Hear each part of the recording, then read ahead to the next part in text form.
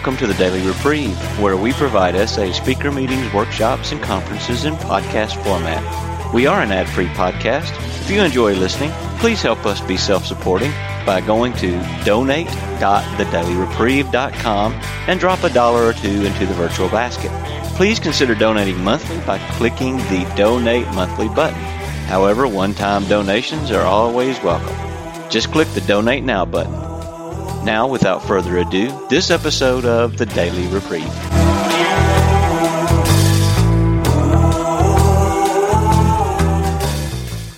Of being involved in prison service work, and the reading I'd like to read is from the AA Big Book.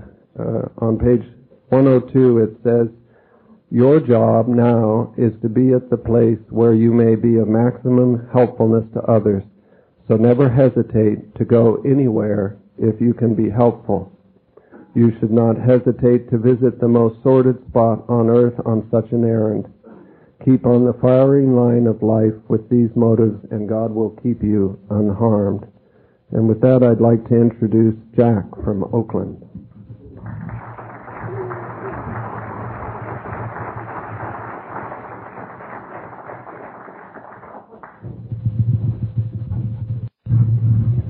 Hi, I'm Jack from Oakland, a gratefully recovering sexaholic, and is this a great meeting or what? The only qualification to be a speaker here, you have to have been in jail?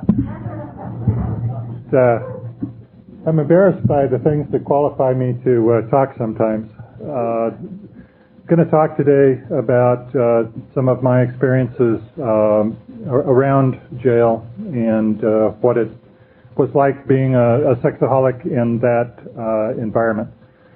I don't know how many of you have ever graced the insides of a jail, but it's not a pleasant place to be.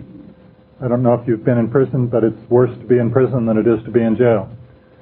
The fears that go with it are large, and many of them are well justified and warranted.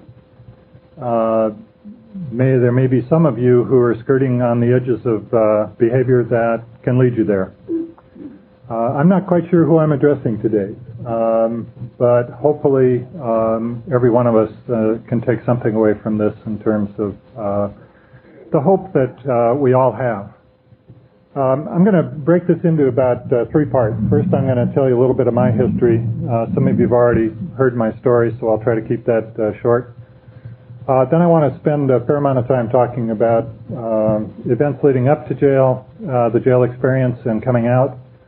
And then I want to talk just a little bit about where I am today and share some of the hope that I feel. There is hope. I know there's hope. I live the hope. The fact that I'm standing here signifies that there's hope.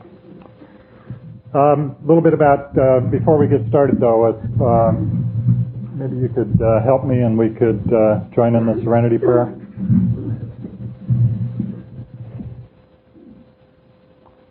God, grant me the serenity to accept the things I cannot change, the courage to change the things I can, and the wisdom to know the difference.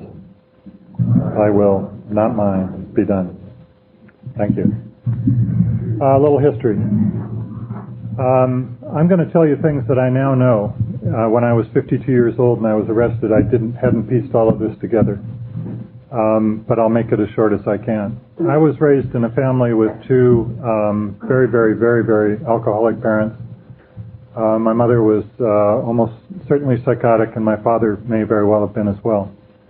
For a decade, I was subjected to incest, sexual molestation of every kind imaginable from both parents, a grandparent, and some of their friends. That experience did not prepare me for life. I came out of it unable to trust anybody, with an acute distrust of God. It's interesting, I don't think I ever felt of myself as being an atheist, but I certainly believed if there was a God, couldn't possibly have cared about me, or these things could never have happened, and must have been on my parents' side to give them the power to do those kinds of things. And maybe worst of all, and children do this all the time when they're subjected to that kind of abuse, I took on responsibility for everything. I came out of it believing everything that happened to me was my fault. It never would have happened to me unless I'd done terrible, terrible things. But I must have deserved it. And I had not only whatever guilt and shame I deserved, but I carried the guilt and shame of those who perpetrated these things. And to make a long story short, I was a mess. I began sexually acting out when I was 7 years old, is the earliest I can remember, against my sister. It got worse by stages. Some acting out in junior high school, more in high school, more still in college. I got married after college, thought that would solve my problems. It didn't. It just exacerbated them. It increased in severity and variety through my 30s and into my 40s. By the time I got into my late 40s and my early 50s, I was devoting probably the equivalent of several hours a day to fantasy, some form or another of acting out, including compulsive masturbation. And I had completely lost, absolutely, totally, completely lost any ability to manage my behavior. In earlier years, I could sort of manage. By this time, I could not manage at all. I knew I was sick. I'd been in therapy for a decade, but I wasn't able to even come close to dealing with any of my problems. We had a meeting on honesty today. I was the paragon of dishonesty in my therapeutic relationship. I couldn't bring myself to talk about the truth about me and my history and what I was really doing. There was just too much pain and too much shame. I acted out, I suppose, in large part out of pain and fear, and just I didn't know anything else to do. That was one way in my life that I could get comfort. The particular symptoms that I was arrested for had to do with being a peeping Tom, but that was just one of a number of symptoms. I did just about everything over the years that anybody might do in the sexual arena. And none of it ever fulfilled, none of it ever satisfied. It always produced greater guilt, greater shame, and the spiral downward just continued. Long story short, August 26, 1995, I was apprehended in some peeping conduct. Neighbor threw me to the ground. I passed out, which is something I learned how to do as a child. When things got too bad, I would just escape that way. I did that. They didn't knock me out. I just passed out. And when I awoke, I was literally lying in a gutter in what the police call a stable scene. They were standing over me, and the cars were all around, lights flashing, and I went off to jail. I had a moment of clarity then that I've never had in my life. The clarity was, I need help. I desperately need help. I cannot begin to deal with this. And it was interesting. It wasn't a fear response. It was, I just need help. And I spent roughly a week looking for help, calling all over the country, trying to find programs. Through a miracle, a lawyer who wanted to get me out of town and into a safe environment paired up with a psychiatrist who I had actually seen when I was a youth, and he remembered me, and he connected me with a program down in the LA area. They literally spirited me out of town. I was in Northern California at the time, and stuck me in a locked psych ward for 10 days. While they observed me, took sexual history, tried to establish whether I was going to commit suicide or not. I think that I entered my first SA program about a week after I left that psych ward. And I know Matt was there. I don't remember if Gary and Steve were there. There may have been others who are here who were there. But if you want to get a first-hand account of what a guy who is a total, complete wreck and blithering mess looks like, talk to them. Because that's the way I was when I entered the program. I was a lost soul. An amazing event happened in my life right in that same time. They released me out of the locked psych ward into a residential care facility.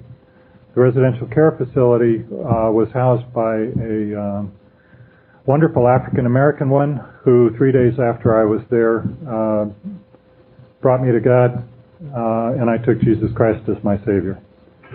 I have to say it as it is, because everything that you hear has to be filtered through that experience, because I'm not sure I had the typical jail experience. What I'm sharing begins really with that. The reason I was down in LA in this residential care facility was to commence a very, very long and protracted and very extensive and in-depth and intensive psych program that involved trying to figure out who I was, where I came from. I had repressed everything that happened to me as a child. I was not about to remember any of that, and in fact I had promised myself I would never remember any of that. Well, these people I was working with helped unlock all of that, and that's an ongoing process. It's still terrifying to me, but God is gracious, and God gives me insights weekly that help me continue to make progress. The program is the place where I get to act out whatever the progress is. That's where I learn how really to do the behavior. So it's just an absolutely integral part of my life at this point. In the time that I was in that care facility, I knew I was in trouble. I'd been arrested. They arrested me on multiple charges, and I had lots of people around me telling me, "You're not going to go to jail. You're a lawyer. You're a college professor. You've been a paragon of your community. No way you're ever going to go to jail." And I would just look them in the eye and say, "You don't know. I know I'm going to jail." I had to go to jail. I'd broken the law in serious ways, and political and other pressures being what they would be, there was no way a judge could be lenient without risking his position. But more basically, what I did justified going to jail. I'd had a couple of scrapes with the law before when I was younger. I'd gotten my wrist slapped, sort of, and had come to sort of believe that you get away with this kind of stuff. That wasn't going to happen this time, and I just knew it in my heart. Well, that was important because I wasn't sitting there for the 4.5 months that I had before sentencing and going to jail, pondering whether or not I was going to go to jail. I was blessed with the sure knowledge that I was going to go to jail. And that leads me to the first of several key words I want to share with you about my experience, and I think it has to do with our strength and our hope as we continue to grow in this program and learn that there is a better way and that there truly is hope. The first word is preparation. I read the vision for you just about daily, trying to understand what that would mean to me going into a jail environment. I wasn't going to go to state prison. It was pretty well assured my conduct had been misdemeanor. It wasn't something they could put me in prison for, but I was going to serve a jail term. The only question was going to be how long and where. So the vision for you became sort of the starting point for me on everything. I connected with the church. I had two pastors who were well aware of everything I'd done and my whole story. The entire congregation unfolded me. I had two spiritual disciples or mentors who discipled me aggressively, and I had the program. The combination of all of those resources allowed me to create a framework for myself, and the basic framework was that I was going to go with two more keywords in mind. One keyword was gratitude, and the other keyword was service. That's what I got out of the vision for you, that if I could learn to be grateful for what God was now doing in my life, and all of the tools that He was beginning to surface that were beginning to show me that I could tackle things that I never thought I could ever tackle. And if I could turn that gratitude into service, something good might come of my jail experience. I would be lying if I told you I wasn't frightened. I was terribly frightened. I don't care whether you're going to jail or prison, sexual offenders do not fare well in those environments. There's a peculiar code among prisoners. You can rob and steal and beat people up, but if you're a sexual pervert, which is what I was, you're subject to getting prisoner retribution, prisoner punishment. And I was well aware of this. I did a lot of reading. I'm an ardent reader, compulsive preparer. I probably over-prepared for this whole thing. but I had my eyes wide open. But I did go ultimately with a heart that was prepared not to sit and mope, not to sit and sulk, not to make it a wasted time. I figured God had given me this incredible gift of coming to know Him in my rudimentary ways, and I needed to respond to that. And I was going into an environment where I knew that there'd be opportunities for service, and I knew there'd be plenty of opportunities for gratitude. I was sentenced in January of 1996 and reported for jail on February 3rd, 1996. Amazing how you can remember some of these dates. Huh? I think I wouldn't want to remember those, but some things just sort of get indelibly impressed. I wasn't prepared for entry to jail. I was prepared for sort of overall what the experience might be, but I wasn't prepared for entry. They brought me in, processed me, walked me across the street, marched me through the doors, took me to the module I was going to be staying in, and put me in a cell and closed the door. Where's the orientation I'm going? Hey, I'm a human being. Tell me something about this. What's expected of me? What am I supposed to do? Where do I get my meals? How do I get a towel? None of that. Just, boom, you're in a cell. And as I walked into the cell, I couldn't have been there more than 20 seconds before there was a parade of guys who were released from their cells for service kinds of things that they did, who began coming by the door. And each of them had a different version of it, but every one of them let me know that they knew who I was and they knew what I was there for. That struck a note of terror that I don't know if I can describe it to you, but it was very real. I hadn't yet been able to really observe my cellmate. He was asleep in a bunk, and all I could see was a very large mass. And he appeared to be African American, but it was dark in the cell and I couldn't really tell. I didn't have anything to do. I knew absolutely nothing about what was going on or what was expected or what the routines were, so I just sat in a chair and prayed. And in 45 minutes or so, the guy woke up, and he was an immense man. He had biceps about this big around and legs to go with him. And clearly, if he had grabbed my neck and squeezed, he would have pinched my head off. It was that's the kind of thinking that you go through when you're in terror.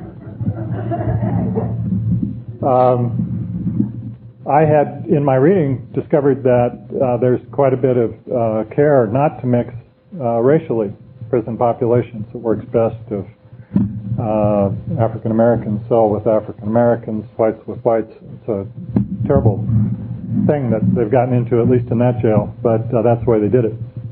And apparently that goes on in a number of other jails and prisons. So I just didn't know what to expect. Well, as the guy lifted up out of the bed, suddenly I saw that there was a Bible under his pillow. And I looked at that, and I looked at him, and I thought, this is a real moment of truth. He's going to say something to me. I'm going to have to say something to him. It better be something that's in truth. So he introduced himself, gave me his name, asked me who I was. I told him. He didn't ask me what I was there for, but with all the activity out in the halls, I was very sensitive to the notion that if he didn't know who I was and he walked out there, he might be surprised and it might not go well. So I told him who I was and why I was there. I figured if he didn't know, he was going to know in a few minutes. He looked at me, said, "You're okay, you can live in my house," and proceeded to go out and make it okay with the other prisoners on the module. That was God's hand. That's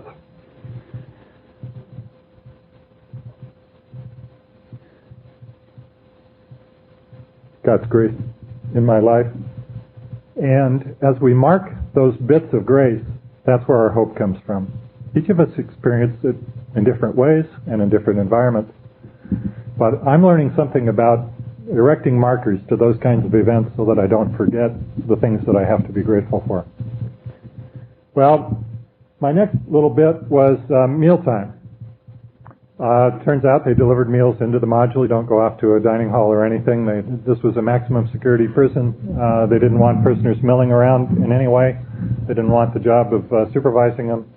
They just brought the meals in. And it turned out there were certain places you were allowed to sit and certain places you weren't. Guess where I went? I went where you're not supposed to sit, over near a TV. Well, that's a no-no. You can be subjected to lockdown for a day or 2 or 3 or 5, or even kicked off that module, which was a trustee module, for being at the television during mealtime. Not quite sure why that's the rule in that jail, but it was. An African-American man broke a taboo. He left his group, came over to me, and said very, very quietly, "You shouldn't be sitting here. You should move." Again, I just thank God. He didn't have to do that.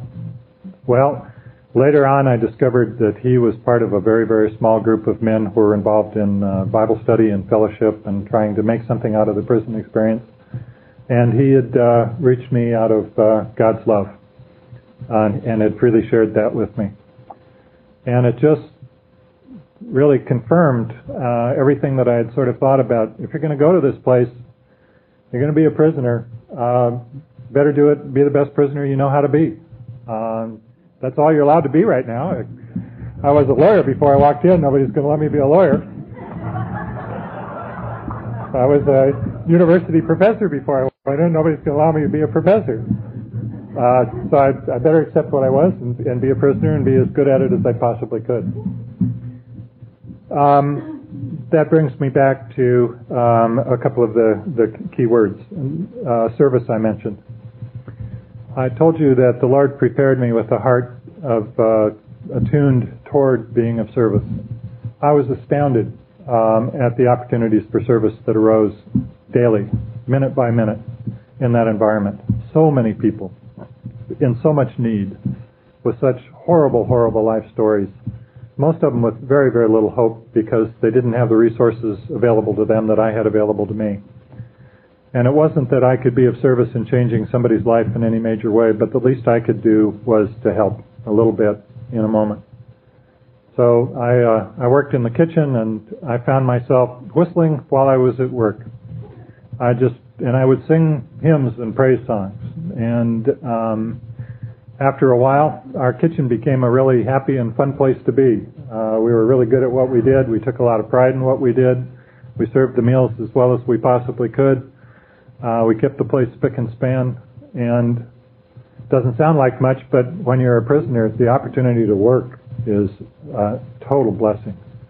The days and the minutes and the weeks and the hours go by very, very slowly if you don't have something productive to do. Work is a real privilege, is something that I learned in that environment. I'd always taken work for granted. That's just something you do. I'd really never accepted that it is something I should be grateful for and something that truly is a privilege. I really came to understand that. And the kitchen, it turned out, was a wonderful place to have fairly intimate conversations about things. You could go off in the corner and talk about anything and everything. So it turned into a rich place for communications. And I remember one guy, he was from a really, really, really tough neighborhood in Richmond, an African-American man who'd a history of violence, who cornered me one day and wanted to tell me about his case. He knew I'd been a lawyer, wanted me to get some jailhouse lawyering. Told me a story. When he was all done, I asked him a bunch of questions, and then he asked me what I thought. And I said, "Do you really want me to tell you?" And he said, "Yeah, I really want to know." I said, "Are you sure you want me to tell you?" And he said, "Yeah, I really want to know." And I said, "Well, you're cooked." And I don't know how to say it any other way, but the story that you've told just doesn't hold up. It's not going to fly, and here are the reasons why. And also, as I listen to you and I watch you and I see your body language, I can tell you that you're not committed to this story.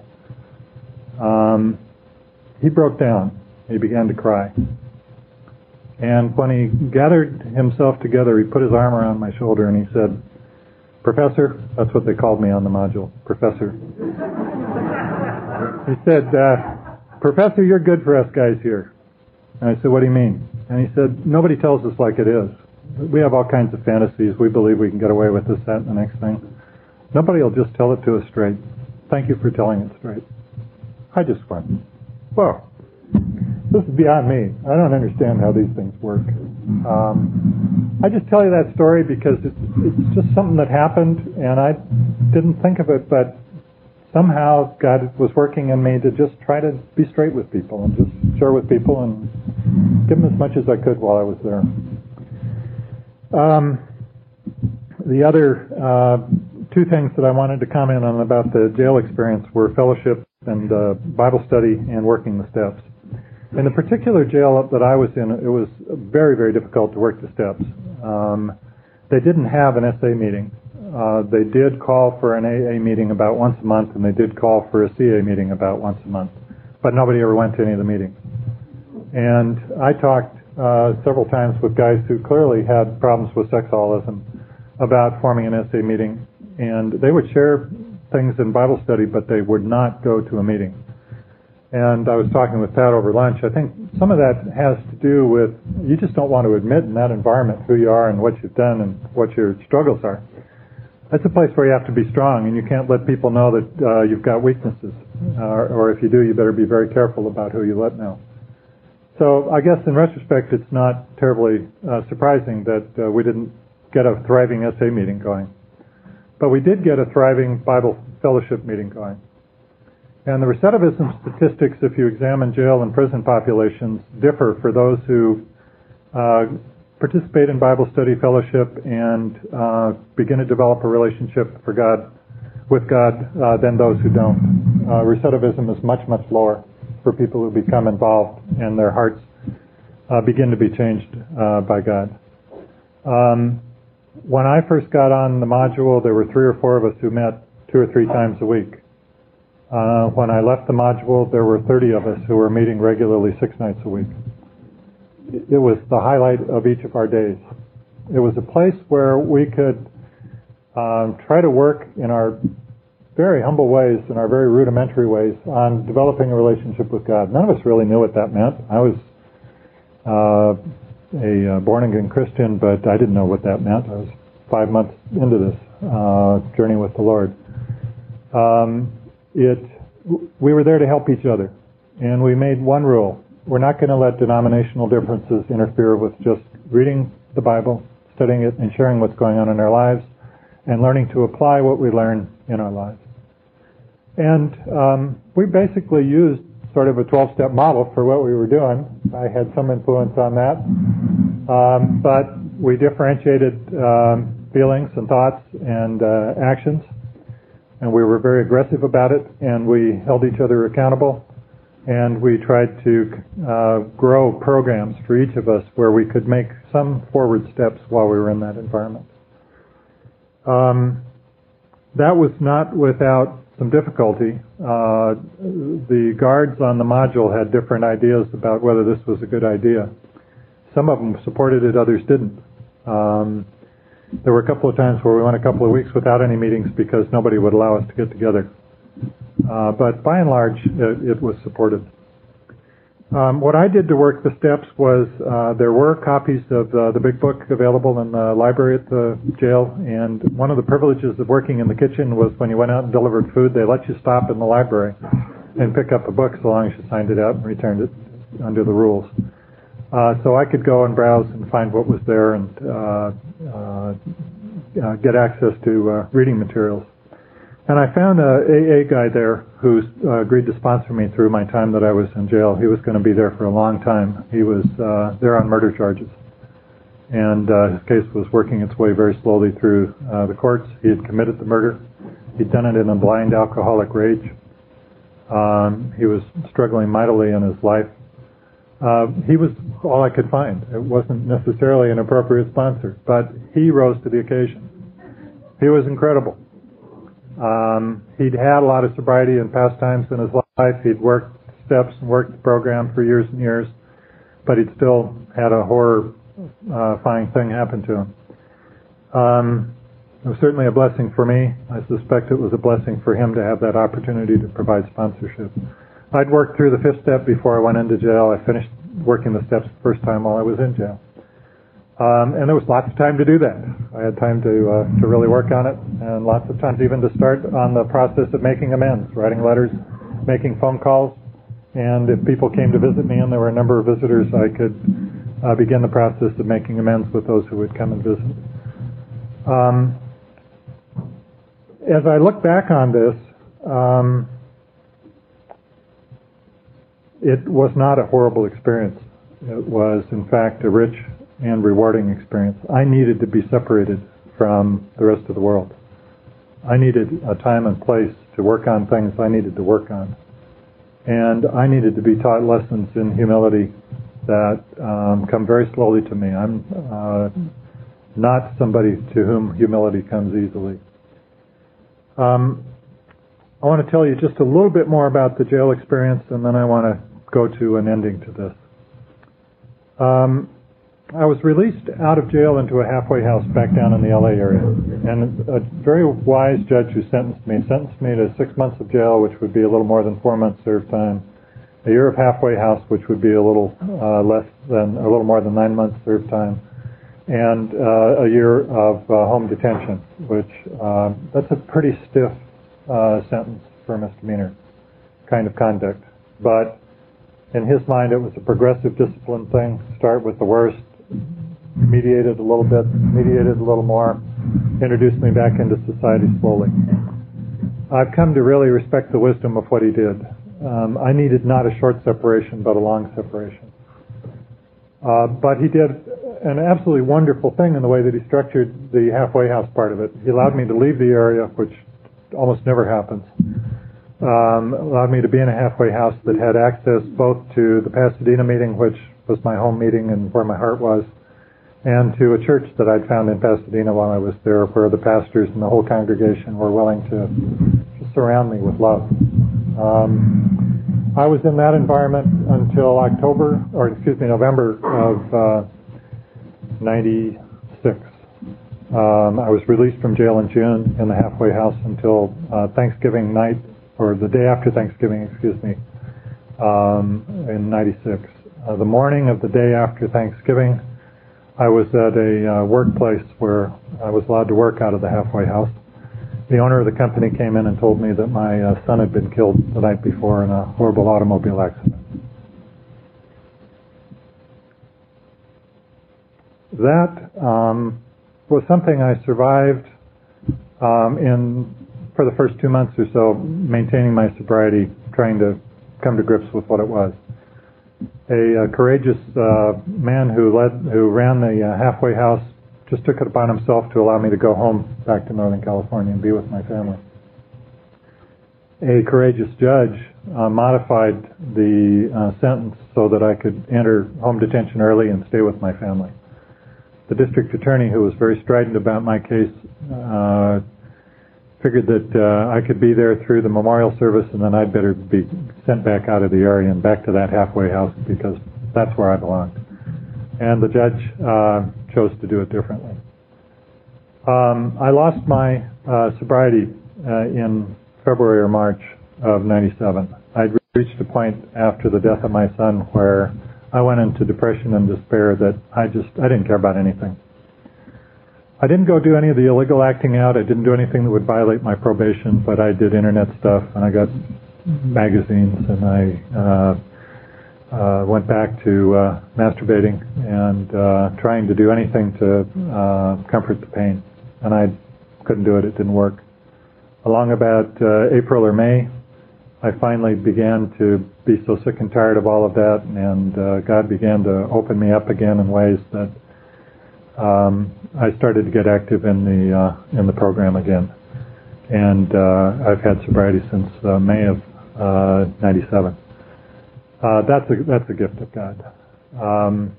But one of the things that my son's death taught me is that life goes on when you're in jail. People come and go, people live and die, and the horror for people in jail is that they're separated from it. You can't respond, you can't participate. Being incarcerated by itself isn't so bad. It's the separation from the ones you love, the ones you care about, and the daily events. And I know there are a number of you who are active in the SACC program and reaching out to people in prisons. There is no greater gift any of you can give than to reach out to those who are suffering in those kinds of environments and understand how desperate life can feel when you're there and you're separated from the events that just tear you apart. If there's one thought, I guess I'd like to leave you with that. Being incarcerated by itself isn't so bad. It's the separation from the ones you love, the ones you care about, and the daily events. And I know there are a number of you who are active in the SACC program and reaching out to people in prisons. There is no greater gift any of you can give than to reach out to those who are suffering in those kinds of environments and understand how desperate life can feel when you're there and you're separated from the events that just tear you apart. If there's one thought, I guess I'd like to leave you with that. Where am I today? I said there's hope, and where I've just finished makes it sound like despair. The grieving process when you lose a child, I'm sure some of you have lost children, is very difficult. Everyone experiences it differently. It takes a long time. I think I'm making progress in that, but you noticed when I mentioned my son, I almost lost it. Still very close to the surface. But God has taught me that is part of life, and that He's in control and I'm not, and that I don't have to have answers to all the whys. I just need to maintain His presence in my life. I want to tell you a story that happened this last week that will tell you where I am, and I think it tells everything that there is for me to tell. Monday last week, my wife went up to the wine country with one of her very good friends. We have a daughter who's away at college now. It's the two of us at home. We're empty nesters. And she and a good friend wanted to go get 3 days away. We're going to be up. They left Monday evening, and we're going to get back Thursday evening. In my old life, what I would have done is I would have taken every minute available to me and gone and acted out. And I probably wouldn't have done it in one way. I probably would have done it in 6 ways. And I wouldn't have taken a few hours. I would have taken 24 hours a day probably. I was that sick and that hopeless. So as my wife was preparing to leave, I thought about it, and I thought about all of the great and wonderful things that I used to do and how much fun they were. And the thought came just rushing to me, well, now's the time. Go do that. Who's ever going to know? It'd be a great and wonderful thing for you to do. Treat yourself. You haven't had any fun for years. You've survived your son's death. Go get him. Well, thank God that voice didn't prevail. Monday night, I stayed home, did the work that I needed to do, took care of things I needed to do, made some phone calls to people in the program, and not only survived the night by myself, but actually got through it just fine. Tuesday night, same thoughts, but God just kept me there, and an amazing thing happened. At 9 o'clock that night, my daughter called from college, in a world of hurt over some things that had happened in her life, some of them real, some of them imagined, but when you're 18, life is very real and very earnest and filled with angst, and she needed somebody to talk with.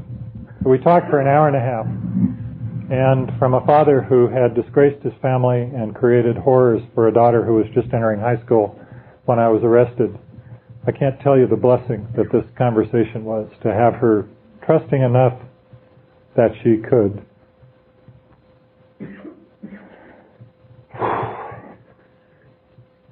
share things that are truly intimate, and look to her dad for some help.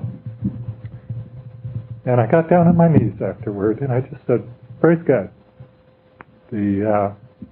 My old self, I wouldn't have been there. I would have missed that. So where am I? I'm in the process of learning about this hope.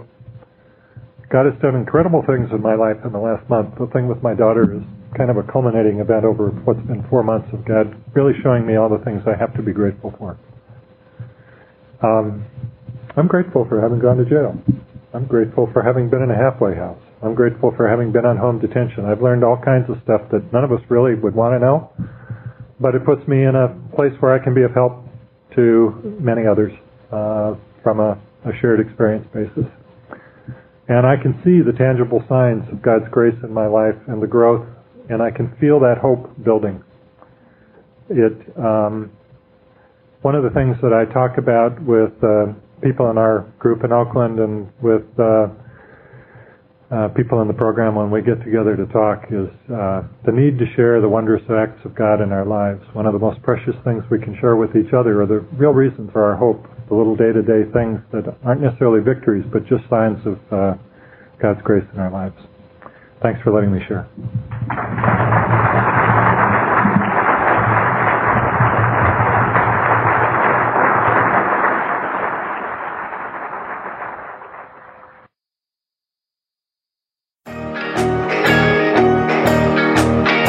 I would like to thank you for listening to this episode of the Daily Reprieve, the best source for experience, strength, and hope for SA members. Please subscribe to this podcast to be alerted of new episodes. Please show your support by donating to the Daily Reprieve by going to donate.thedailyreprieve.com and choosing either monthly donations or a one-time donation by clicking Donate Now. Thank you for listening, and stay tuned for the next episode of The Daily Reprieve.